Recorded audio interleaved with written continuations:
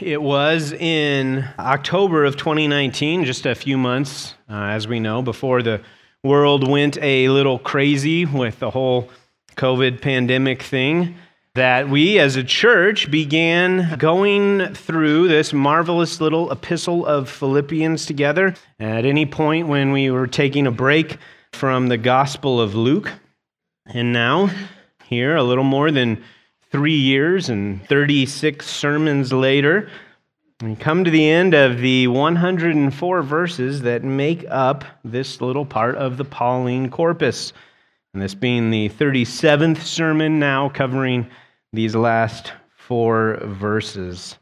And while there have been several key themes throughout the book, of course, joy is one of them. Rejoicing, having come up many times. It's one of the things that this book is well known for, as well as the theme of example, Christian example, the theme of Christian thinking and having a Christian mindset. Those have certainly been prominent. But what has been probably the most prominent recurring theme, even a theme within the other themes, has been the theme of union. Namely, every Christian's union in Christ, and then the resulting unity with one another, which that union produces. And it was for me such a kind act of providence of God in my life to be studying this book with these themes during those chaotic times in our nation and world that we saw in 2020 and beyond. As we have witnessed just in the last few years, our nation become more divided than it's ever been, and even seen so much division within evangelicalism. To continually be brought back to this book and to be reminded of the surpassing worth of Jesus Christ and the indescribable reality of our union and our identity in Him that puts all earthly trials into their proper perspective. And as a result of that union, the unity that we as believers have with one another.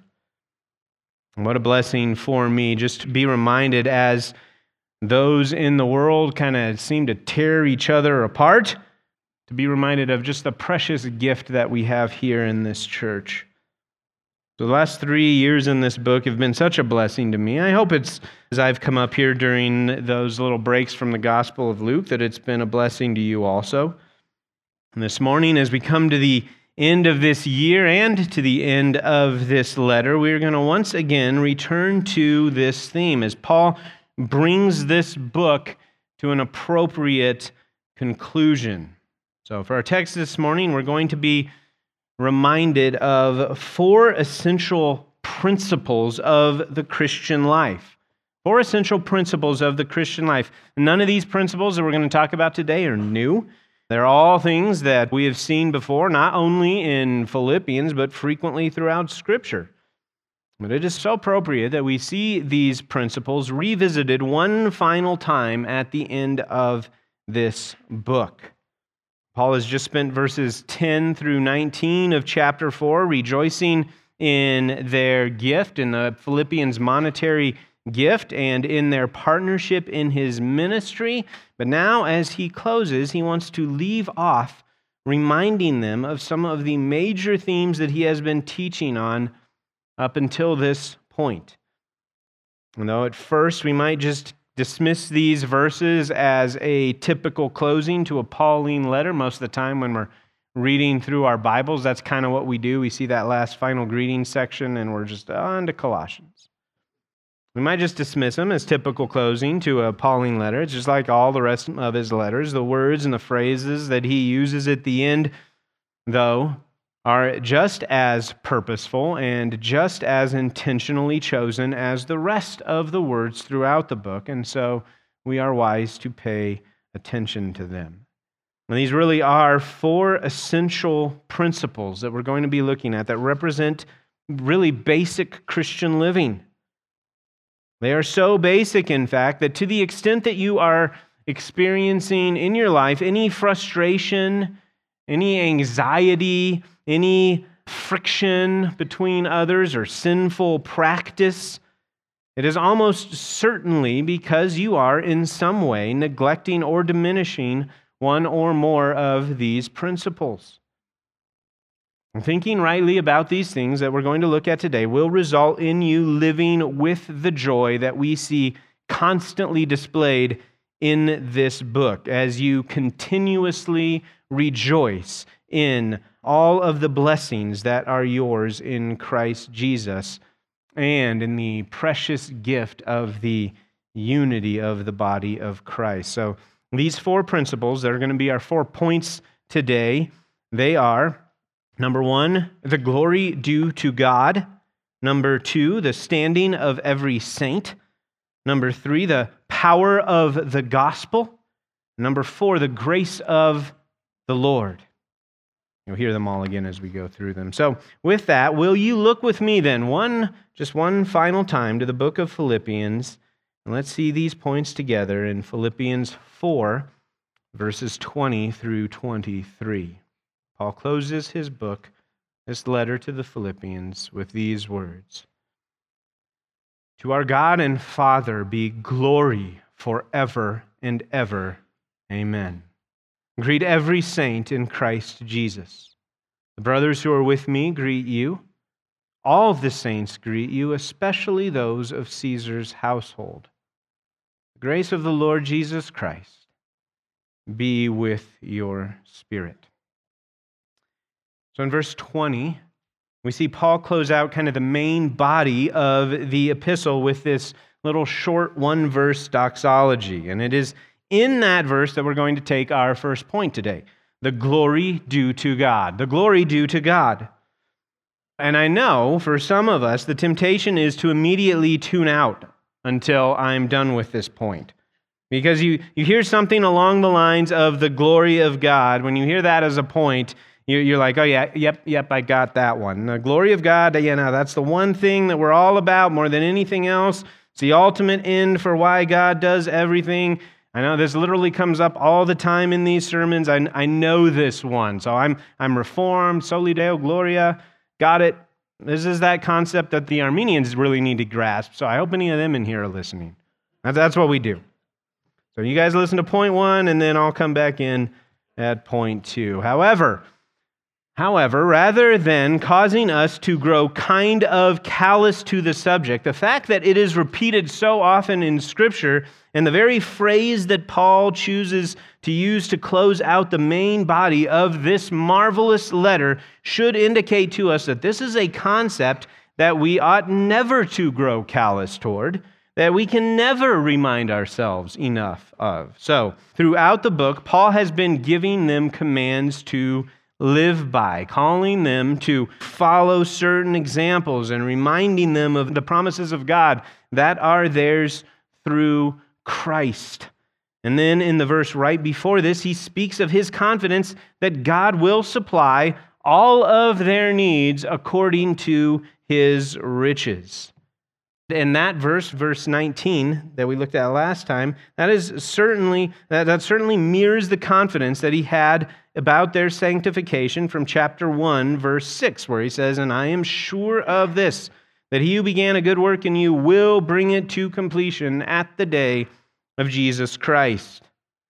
So, because Paul understands that the sanctification that he so desperately desires to see the Philippians grow in, the very desire that is at the heart of his motivation to write all of his letters, because he is confident that since they are in Christ, they will certainly continue to grow in all of these things, that this letter, and that this letter that he's writing is merely the physical means that God is going to use to accomplish these things. And because Paul knows that even though they might be experiencing trials and suffering of different sorts, the same God that has faithfully provided for him and his ministry, whether he has been in prison or free, the same God who has in fact used the gift of these same Philippians to this end, it is this God who will certainly provide every single member of this suffering little church. He'll provide them with all that they need to accomplish every one of his purposes that he has for them from this moment until the moment where each of them takes their last breath. all that Paul desires to see in them because of how much he loves them, will be accomplished perfectly in them according to the perfect timing and power of the omniscient and omnipotent God who loves them even more than he does, and he knows that. And that is just as true for each of us as it is for the church in Philippi. And therefore it is totally appropriate and even necessary that Paul closes out this letter by calling them and by calling us to give glory to this God. And the Greek transitional particle day is there, but it remains untranslated in the ESV for whatever reason. But most translations have the word now there at the beginning of verse 20 to indicate that this is Paul. Now, I'm bringing this all to a close. Now, to our God. It's a final thing. It's a good transition.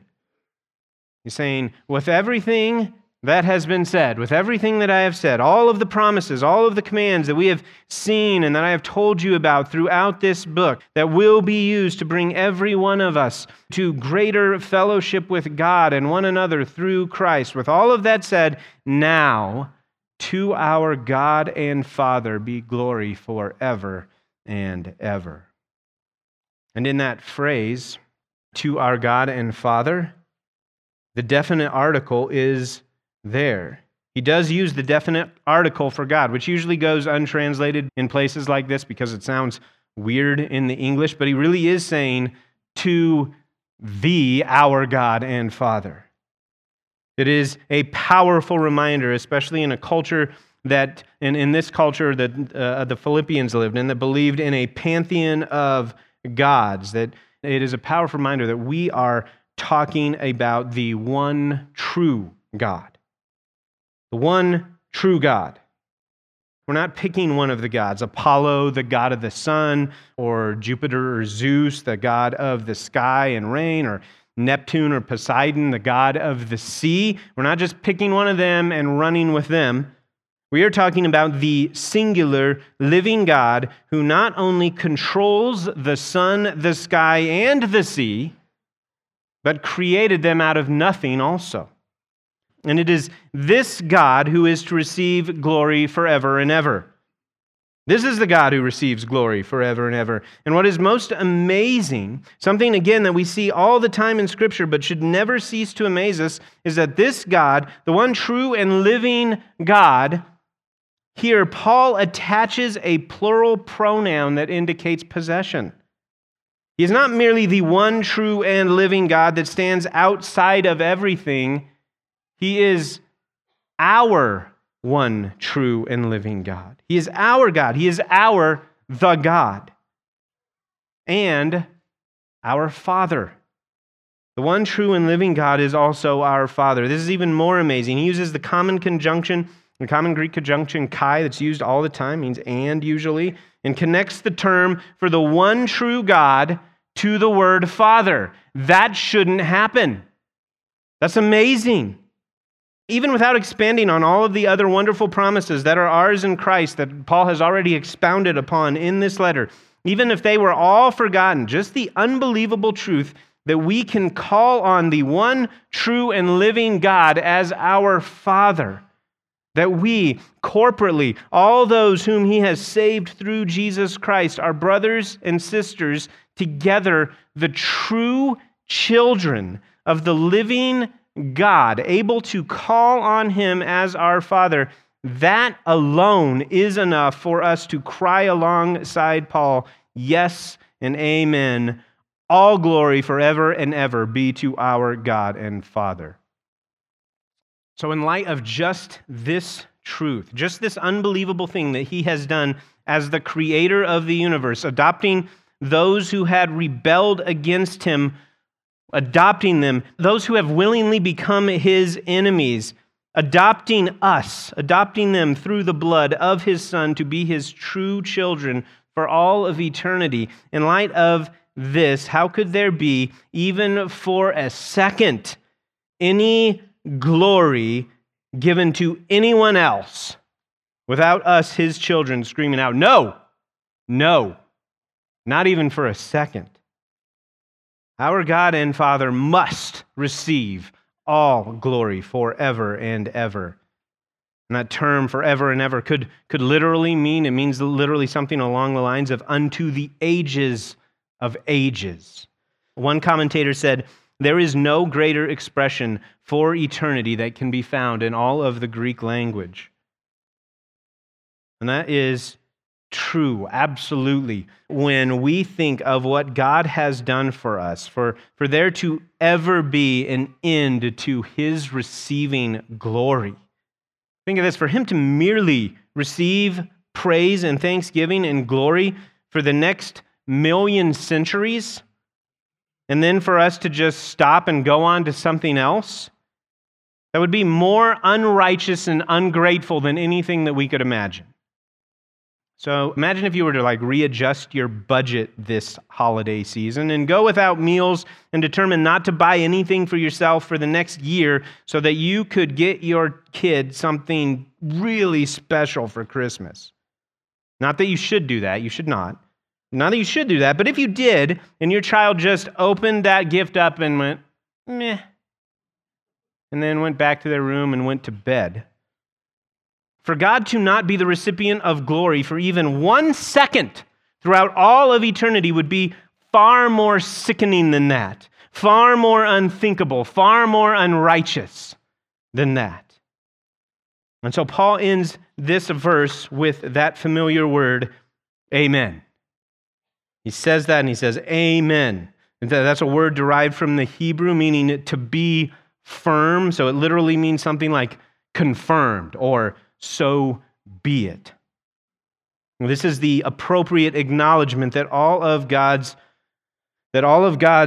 good work on our behalf to benefit us in all the ways that have been seen throughout this letter to the glory of God, and that is the way that it is, no matter what, for all time and forever. Amen. God has done this. God is to receive glory forever and ever. Amen. And saying that word would result in all those reading or hearing this letter to respond with a similar amen. In other words, nothing further is to be added or subtracted from that statement. To our God and Father be glory forever and ever. We affirm the truth of that statement exactly as it is said. Commentator John Kitchen appropriately says of this word, of that word amen in this particular place, thus the apostle, as he closes his letter, invites the entire membership of the Philippian church, fractured and fearful as they may presently be, to unite themselves with one voice and one word around the glorious God they serve through the enabling of His Son, Jesus Christ. And friends, even though the refrain of "to the glory of God alone" is fairly common around here, and so it should be, we must guard against allowing ourselves to become numb to the reality that God alone deserves all glory for all good that we ever see or experience. The glory of God must be a principle that we are constantly reminding ourselves of and living for, constantly reminding ourselves of all of the reasons that He deserves and in fact must receive glory forever and ever. Can you imagine the effect it would have on our everyday living, our ability to constantly rejoice? If we could just manage to the best of our ability in our finite fleshly minds to continually force ourselves to think about the fact that the one true God who has made Himself our Father deserves all glory forever. If we could clearly see this truth through our fallen eyes and keep it there, how that would change the way we lived. And then if we could constantly remember all the reasons that this is true, the type of effect that that would have on us in every trial that we have, in every argument we get into.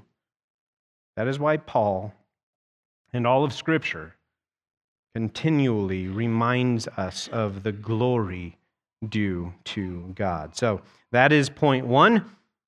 That's the first principle for us to keep in mind, the glory due to God. And that brings us to point two, The standing of every saint. The standing of every saint. Look again at verses 21 and 22. Verses 21 and 22, where Paul says in his final greetings, "Greet every saint in Christ Jesus. The brothers who are with me greet you. All the saints greet you, especially those in Caesar's household." This is our longest point because it's in these verses that Paul does the most unique kind of stuff. It's in these verses and through these words that Paul once again reminds the Philippians of the love and warmth, the unity that is to be the mark of all relationships within the body of Christ. This is not Paul simply telling the elders of the church, "Hey, say hi to everyone for me." That's not what he's doing. This word for greet is it has a much more hospitable and affectionate meaning. One lexicon even uses the word embrace to describe what Paul wants to be extended to all believers on his behalf here. And notice that this is an actual imperative. This is actually the last imperative in the book. This is a command. In the closing of the letter, this is something that must take place. Paul sees this, that this must take place, that it is of immediate importance to him that they do this. And this is a common word used among Christians to describe the familial warmth that was to be the mark of their interactions and concern for one another. It has the common meaning of to welcome affectionately or to welcome gladly. Therefore, coldness in the heart of one Christian towards another should be unthinkable within the church. And we'll look at why that is the case here more in a moment. But here we do need to see that Paul is extending fervent love towards every Christian individually in the Philippian church. So in this verse, there's an unexpected bit of grammar, as Paul is not saying, "Greet the saints," or "Greet the church for me." But he deliberately changes up the language to make it so that he is demanding that those reading the letter, most likely the leaders in the church, make sure that each one of the saints individually knows that Paul greets them by name, but personally. So you contrast this to the first verse in the letter where he says just that. He says, "all the saints." This is constructed differently. And this is the only place in here where Paul uses the singular for the word saint. This is deliberate. He really does intend for each saint in the church to understand themselves to be personally greeted by Paul, to feel that personal affection, that personal embrace.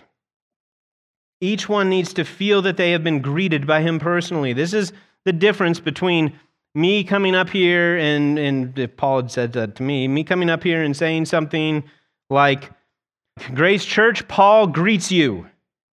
And there would be something special in that, right? There is a sense even where it emphasizes the unity that we have. We are one body in Christ. But what is happening here is more like saying, "Rob, Paul greets you. Betsy, Paul greets you." And going around the church and on until the elders have moved throughout the entire Philippian church, making sure that each person understood that Paul extends a spiritual embrace to him or her personally. Now, why would Paul do this? Because it would have been totally appropriate to just send a general warm greeting to the entirety of the church as a unified whole, as he does in other places. But it seems like Paul's pastoral heart and concern for the situation in Philippi is still informing his writing, even in these last couple of verses. Because expressing the greeting this way is going to have an especially powerful effect when you consider that one of the main purposes behind this letter was to reinforce and encourage church unity and to heal divisions in the church. The specific words and phrases that Paul uses here are one kind of final nail in the coffin of any type of disagreement or dissension or division that could possibly threaten the unity in this church within the hearts of each individual that he may or may not know about. He is making sure that they know yet again that he does not take a side in their divisions and instead greets each one of them without distinction. And this would have had the effect of minimizing all of their squabbles and disagreements and might have at that time maybe seemed like such a big deal to them. Paul here is demonstrating just how relatively unimportant those things are in light of all the eternal truths that he has been teaching throughout the letter, and especially in light of the fact that each one of them individually is a saint set apart by God himself. So if you remember, and you can look there if you want, back at the beginning of chapter 4 in verses 2 and 3, Paul addresses a specific, apparently a public disagreement between two women in the church, Euodia and Syntyche. And I know for us, that seems like such a long time ago. We looked at that passage in April. But keep in mind that the original audience, including these two women, are hearing this read all together at once. So they just heard this in 4:2. I entreat Euodia and I entreat Syntyche to agree in the Lord. They just heard the Apostle Paul use up ink in one of his inspired letters to rebuke them by name for their public disagreement. This was only about 2 minutes ago for them. And now they are hearing this at the end. So think of the effect that this would have on them and on anyone else in the congregation who has something against someone else. Paul is saying, greet Euodia, give her my warmest affection. And greet Syntyche, give her my warmest affection. It's the ultimate kind of, you are sisters in Christ together. What exactly is it that you think is so important that it should rise to the level where you think you are justified in looking down on the other or proving that you are right and they're wrong? Your sisters in Christ. And that phrase, in Christ Jesus, is there, isn't it? When you look at 4:21. Greet every saint in Christ Jesus. Again, Paul lays out that which is of absolute, most foundational importance about every member of this church, and that is that each one is one who is in Christ Jesus. Paul uses some form of this phrase more than 20 times throughout this letter, in Christ, in Jesus, in the Lord, to continually remind them of this truth. Again, it just puts all the disagreements and arguments between brothers and sisters in Christ into perspective. So if you remember, look at 4:3, what he says. Yes, I ask you also, true companion, help these women. In 4:3, we saw that Paul is probably asking one of these very same elders who he's just told to greet each saint in the Lord to also be involved in helping to mend the rift between these two ladies. So think about the situation, how immediately after this letter is read publicly, how this true companion is going to go to these women, bring them together, and then say, maybe even in each other's presence, something along the lines of this. The Apostle Paul, our dear brother who is at this moment in chains for preaching the very gospel that has reconciled us to the living God, our Father, through Jesus Christ, offers his most sincere greeting to you, Euodia, his true sister in Christ. And the Apostle Paul, our dear brother who is at this moment in chains for preaching the very gospel that has reconciled us to the living God, our Father, through Jesus Christ, offers his most sincere greeting to you, Syntyche, his true sister in Christ. Now, with that out of the way, ladies, who would like to make their case against their sister first? This is the scope through which we are to view each other. When we have the same understanding of every saint as Paul does, then we filter every personality quirk, every difference of opinion, no matter how strongly we might feel about the way someone acts or thinks or lives, if they are in Christ along with us, then all of those things should have almost no effect on how we view them, other than maybe helping us to better understand how best to love and serve them.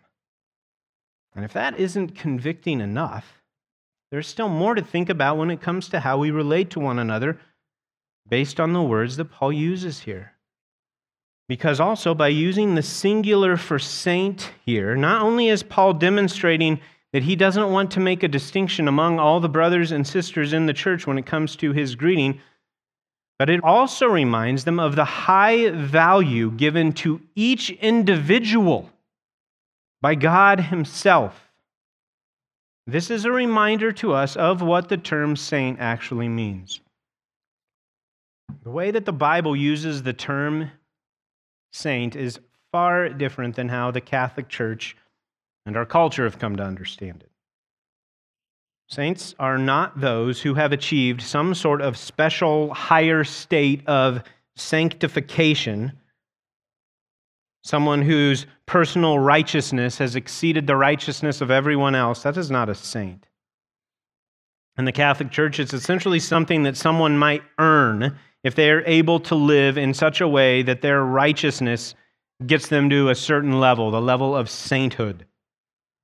Many times people, even Christians, will say something along the lines of, well, I'm no saint. And they'll do that before they say or do something as kind of an excuse for why they do what they do or continue on in their pattern of sin. I'm no saint. Can't expect much from me. And this type of language just continues to perpetuate that unbiblical understanding of the word saint, as if it is actually something that is within the ability of the individual to achieve. Saint is the word hagion, coming from the word hagios, which the word holy. Holy means to be set apart. And when we are talking about saints, we are referring to those who have been set apart for God. And who is it that sets them apart? It's not us, right? We don't set ourselves apart. We're totally unable to set ourselves apart. We are set apart for a relationship with God by God. He is the one who does it. We are saints because of His action, not our action. We are totally unable to make ourselves holy. God has made us holy by imputing our sin upon Christ on the cross, and then by imputing the holy life of Jesus Christ onto us. We are not holy because of our own righteous acts. We are holy because we have been given the righteousness of Jesus Christ as a gift. That is what makes us holy. God is the one who sets us apart. God is the one who makes us holy. And He is the one who enables us to continue to grow in sanctification. The growth that you have seen in your life since coming to Christ, the sins that used to define you that no longer do, maybe the things that once enslaved you that are now things that maybe just pop up every once in a while, or even things that you don't even think about anymore. It is the same God who has made you positionally holy through the imputed righteousness of Christ that has also given you the gift of His Spirit that empowers you to live a holy life and become more and more like this same Christ, even in your current sin-cursed body. And He's going to do this until the day of your completion in glorification. Being called a saint is a reminder of the work that God has done for you. It is not a commendation of your effort. It is a reminder of God's efficacious work on your behalf. So then, the command to greet every saint with a sincere affection then makes absolute logical sense for any true Christian. And it's actually in that logic that we would feel rebuked if we didn't. Because when you think about the definition of what a saint is, what kind of arrogance, what kind of ungratefulness of our own salvation would we have to not be able to do this? What else could explain a refusal to treat with affection one whom God has chosen to set apart as his own child? When we hold grudges against one another, when we look at a brother or sister in Christ with anything but the type of love that wants what is best for him or her and is willing to sacrifice for that person's good, just think about what that's actually saying about us. Because it's kind of easy, isn't it, to hold a grudge or to have a problem with someone, to do those things when we think of each other as that guy or that person or that lady. Now, that's why it's so important. And if you don't use this language, you should. So important, it's so right for us to constantly refer to one another as brother and sister when we're talking to each other, and as saints when we're talking about each other. Keep that in our minds. It helps to keep us thinking rightly about who these people are, rather than just making decisions about how much we are willing to invest in someone based on the same worldly standards that everyone else does. You know, if our personalities click, if we have the same interests, this relationship's going to add anything to my life, or if the way they act toward me should actually have any bearing on how I treat them at all. That's a worldly concept. So it's one thing to say in your heart, oh, I really can't stand that guy. But think what it means to say in your heart, oh, I really can't stand that saint. Which is the reality of that statement, whether you think it is or not, when you say something like that about a fellow believer. The spirit inside of you should push back against that. Oh, that person over there? Can't stand that guy? The one whom God chose before the foundation of the world to adopt as his son? That guy? The one whom God reconciled to himself through the blood of his precious son, whom he put his son to death for? The one whom God has placed the seal of his own Holy Spirit upon? That's the lady you can't stand? The one whom Jesus Christ is right now preparing an eternal home for? The one who was once an enemy of God, but is now and forever God's own precious child, who God also has made a co-heir with Christ?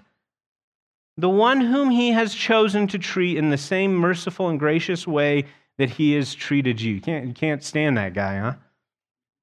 When you really think through the entire reality of this situation, that this person is a saint, and they are that by the work of God, the only way to refuse to love such a one as God in Christ has loved you is because you've started to somehow adopt some sort of Catholic mindset and started believing that you being a saint somehow does have something to do with you. Or maybe that you're just not thinking rightly about the cost of your own salvation. Or maybe you've just never actually known salvation. Really believing that we are saints together, brothers and sisters together. Not just using those words, but thinking about everything behind the reality of those words is the key to never failing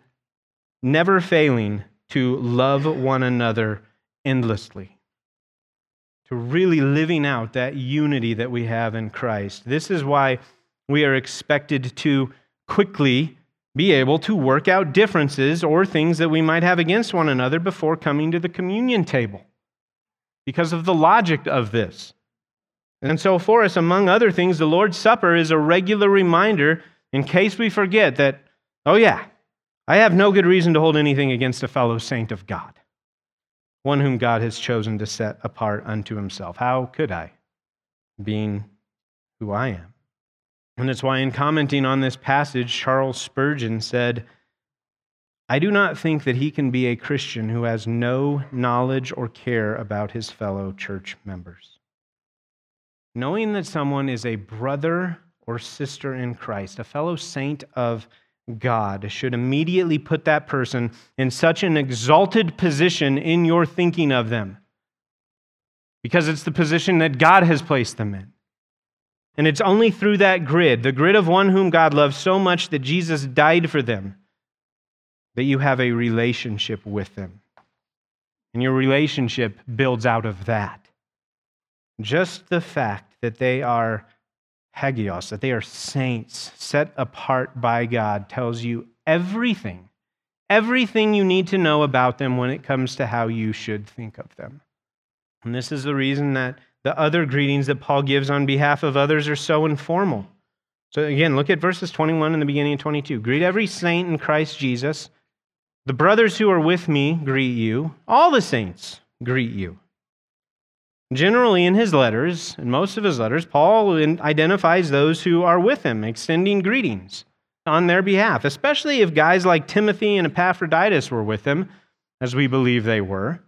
Why wouldn't he say, Timothy greets you, Epaphroditus greets you? They know these men, and they would love to hear of their personal greetings along with anyone else who might be there. But Paul confines the emphasis, he keeps the emphasis on the fact that they are fellow brothers that are with me. That is all that needs to be known about them. Not whether or not they actually personally know you. Just the fact that they are part of the same family of God means that they care exceedingly about you. And to drive that home even further, he just goes ahead and says, in fact, all the saints greet you. All of the saints greet you. These are people who certainly only know of you, but they greet you. They only know of you, but what it is that they do know is that you, like they, have been made saints by God Himself. And that is enough to cause them to want to offer this expression of sincere affection. So young people, pay attention to this in your life. If you're one of those high schoolers or maybe later middle schoolers who is wondering about whether or not you are saved, maybe you can mentally acknowledge everything in the gospel. That's good for you. But one thing that will really help you to diagnose whether or not you have truly come to a right understanding of your own sin and therefore truly repented and joyfully embraced the forgiveness offered in Christ is for you to examine just how easy it is for you to look down on another Christian. Is it easy for you to place yourself above others, to hold grudges against others, to think lower of them than yourself, to make the decision that someone really isn't worth your time? Because it is very difficult to imagine one who truly understands all that God has done for them in setting them apart unto Himself, to then be able to turn around and look down on someone else. Now, you can look no further than Travis's recent sermon on the parable of the Pharisee and the tax collector. How can one go from desperately crying out, "Lord, have mercy on me, the sinner," and then turning and looking at another and saying, but don't ask me to have it for that guy? So Paul gives this command that should come naturally for any saint of God, to treat every saint in the affectionate way that recognizes just who God has declared this person to be, no matter what I might think of them.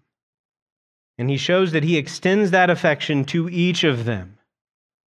He extends that affection to each of them. The brothers with him extend that affection, as well as every saint. And then he says, especially those of Caesar's household. So look at that phrase, again, right there at the end of verse 22, especially those of Caesar's household. And that is where we find our third point for today, the power of the gospel. The power of the gospel. So why does he single out the saints from Caesar's household in a stronger way than he even does the brothers that are with him? Right? And he really is singling them out. The word translated as especially is a superlative of the adverb mala, meaning very much or exceedingly. It means most of all. So of all the saints greeting them, he is drawing their attention to this special group because he expects that this greeting in particular is going to have a profound effect on them. And there is uncertainty about who is meant by those of Caesar's household. It might include members of Caesar's family, but at the very least, it is a reference to those who keep Caesar's household running. So soldiers who were maybe stationed in the palace, perhaps slaves or other close associates, but you can imagine that it takes many people to keep Caesar's household running, to keep his palace working. And Paul is extending a special greeting from these fellow saints who are within the household of Caesar himself to the church in Philippi. And this would be such a special encouragement for the Philippians when you keep in mind what we have talked about before, that the context of this letter makes it clear that the Philippians are suffering. They are experiencing trials. And some of that suffering is no doubt a result of some type of persecution from the Roman government. Nero is Caesar at this time, and he liked to persecute Christians. And we don't have time to go into detail on this now, but maybe you remember from some of the much earlier sermons from Philippians that the city of Philippi was a proud Roman colony. Because of the history of the city, it took great pride in its standing as a Roman city. And therefore, there is every reason to think from history that the cult of emperor worship was strong in Philippi. We mentioned this before, but by the time of the writing of this letter, the primary titles for Caesar were both Lord and Savior. And this is why Christians ran into such difficulty and persecution wherever emperor worship was strong, because they would refuse to use those titles to refer to Nero. We've even pointed out in a couple of places in this epistle where Paul seems to clearly be going after this type of thinking with the titles he uses to address Christ. So there is little doubt that much of the suffering and the trials that the Philippians are dealing with, and maybe it's perhaps the reason that they are not financially well off, as we referenced in the last passage that we looked at, it might be directly related to the difficulty with which they were able to participate in the economy because of their refusal to accept the common stance on who Caesar is. But in addition to this, we also know that Paul, at this very moment that he is writing this letter, is a prisoner of Caesar. He has been chained to a Roman guard and has been totally robbed of his freedom solely because he recognizes Jesus Christ and not Nero as Lord and Savior. So you can imagine, as this letter is being read to the congregation in Philippi, as the letter draws to a close and Paul says this, there would no doubt be smiles on the faces of everyone listening, maybe even some shouts of joy and some laughter. It's kind of like a surprise guest being added in at the last second. Because what this demonstrates is that what Paul said at the beginning of the letter is absolutely true. And it demonstrates that the gospel that we proclaim is powerful. And look back at 1:12. So in chapter 1, verse 12, you can see Paul say, as he's addressing his chains, I want you to know, brothers, that what has happened to me has really served to advance the gospel. He then goes on to say that his imprisonment has been an encouragement for other brothers to be more bold in their proclamation of the gospel. So you see that if you would keep reading that section. But in that section, we are only told of the faithful proclamation of the gospel that has come about because of Paul's chains. We're not actually told about any fruits. And so someone who might be a little cynical might be listening to that, what Paul's saying in chapter 1, and saying, oh, that Paul, there he is, just trying to glibly put a good spin on everything. I'm sure it is just great that the great apostle, the great missionary and founder of churches is chained to a Roman guard. That is just way better than being free to go out and start new churches. Sure, Paul. But here at the end of the chapter, it's like Paul is saying, I greet you. These brothers with me greet you. All the saints greet you. And even though this next group is technically covered in the category of all the saints, he goes on to say, oh yeah, and you know who else especially greets you? Those who are the evidence that Nero can persecute you and throw me in prison, but he cannot stop the advancement of the gospel, because the gospel has power. They greet you also. Nero may presently be ruler over the most powerful nation, and he may be able to throw me in prison and put me to death, but he is utterly powerless to stop the gospel. He may rule Rome, but he cannot even rule over the hearts of those in his own household. Jesus Christ takes any that he wants, even out of the household of Caesar, and he sets them apart as his own saints, just like each one of us.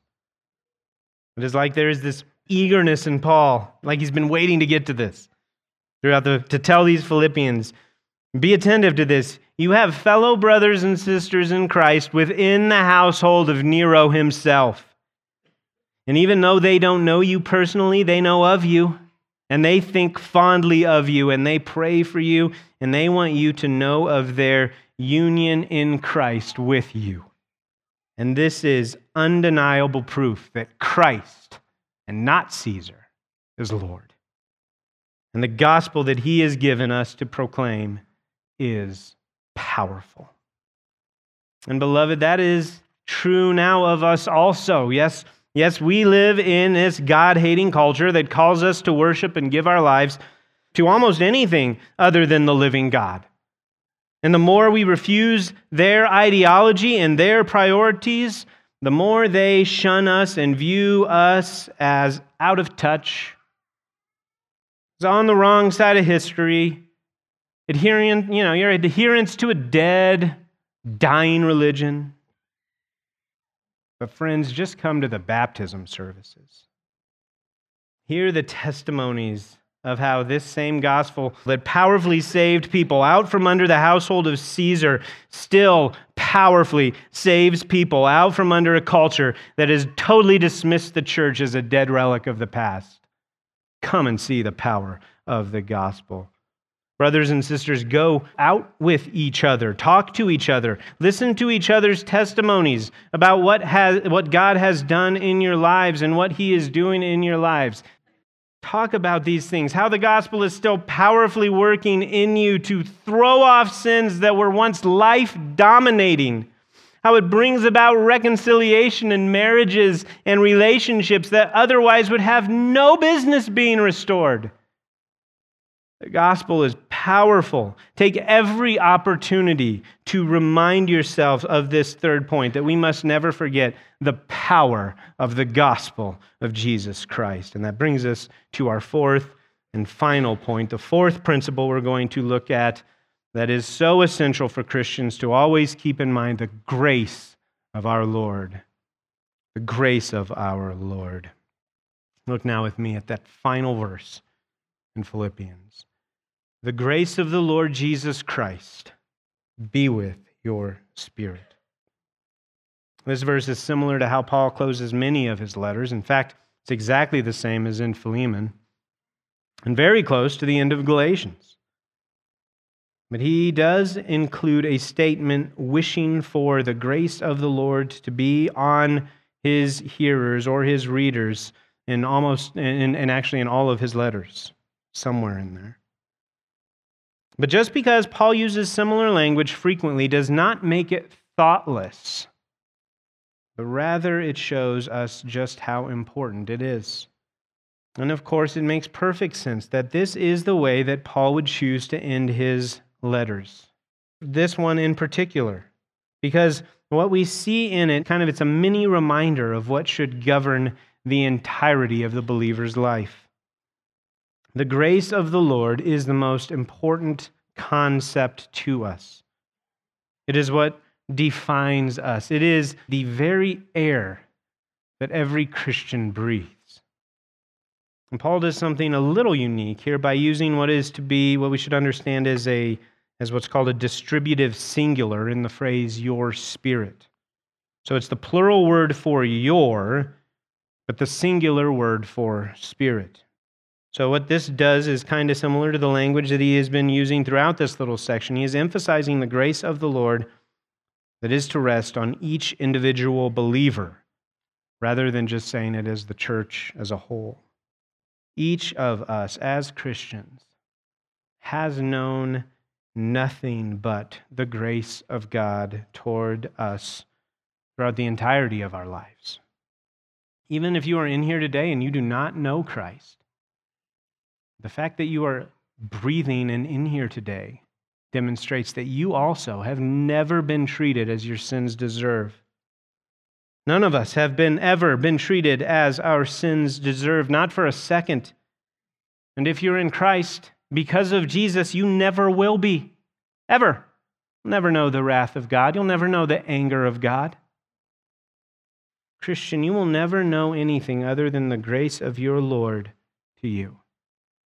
You'll never know anything but that for the rest of your life and on throughout all of eternity.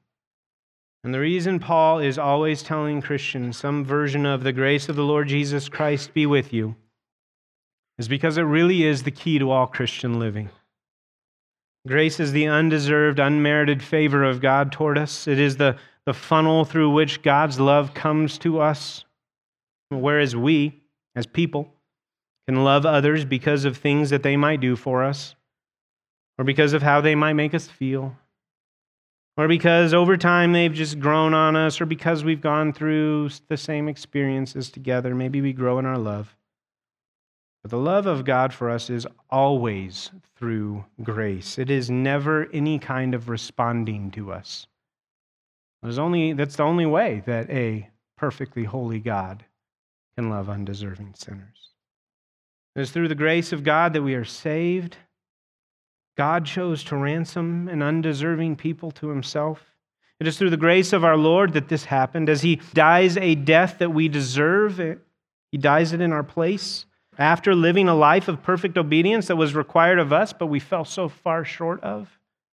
It is his grace that sustains us every day, moment by moment, that not only provides for us physically, but spiritually as well. It's his grace that strengthens us through every trial, through all our suffering. It's through his grace that we're sanctified, that sins in our lives are put to death and we become more and more like him. It is grace that saves us. The hymn says it's grace that brought us safe thus far, and grace will bring us home. And of course, it is to an eternal home that he is graciously preparing for us, so that we can spend eternity continually further experiencing the infinite blessing of the grace of the Lord Jesus Christ. And since one of Paul's chief concerns for this church is the end of every hint of division and the embracing of the union they have together in Christ, then all the more reason that Paul would make these his final words to them. In the words of one commentator, all of Paul's inward strength lies behind his pen as he sends this final prayer of grace, for he knows that apart from it, the reconciliation and unity he has pursued from the opening words of the letter will not be possible. And why is this? Because those who know the grace of the Lord Jesus Christ, those who really understand themselves to be living in it, they will not be able to help but be those from whom that same grace flows out into the lives of others. They won't be able to help it. So, beloved brothers and sisters in Jesus Christ, we come to the end of this precious epistle of joy. We need to know that if we will faithfully, in our hearts and our minds, magnify the 4 principles that we looked at today, if we'll magnify those in our lives, if we will let them govern our actions and our attitudes, then we too will walk through this life into eternity rejoicing in a way that is only explainable by the grace of God in the life of one who lives with a constant awareness of the glory due to our God and strives to bring it to him.